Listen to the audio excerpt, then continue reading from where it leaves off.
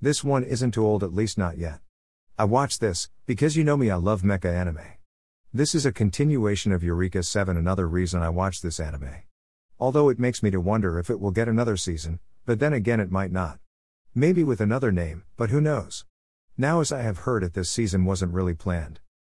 I guess the fans are someone I don't know really, but they didn't like how it ended.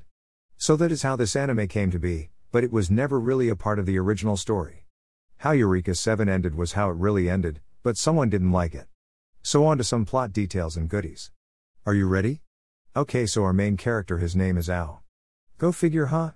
So his mom, I'm sure that you can guess who his mom is. Anyways, she takes the Nervash to go and stop an enemy. She then disappears when Ao is a little boy and is never seen again.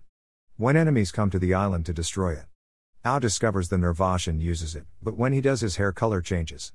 Then he becomes the target of the village, everyone wants to capture him.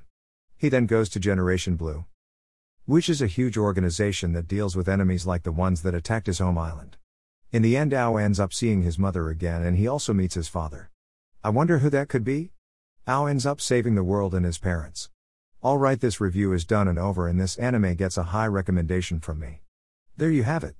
Until my next blog post, keep reading manga and watching anime. Stay cool, guys and girls.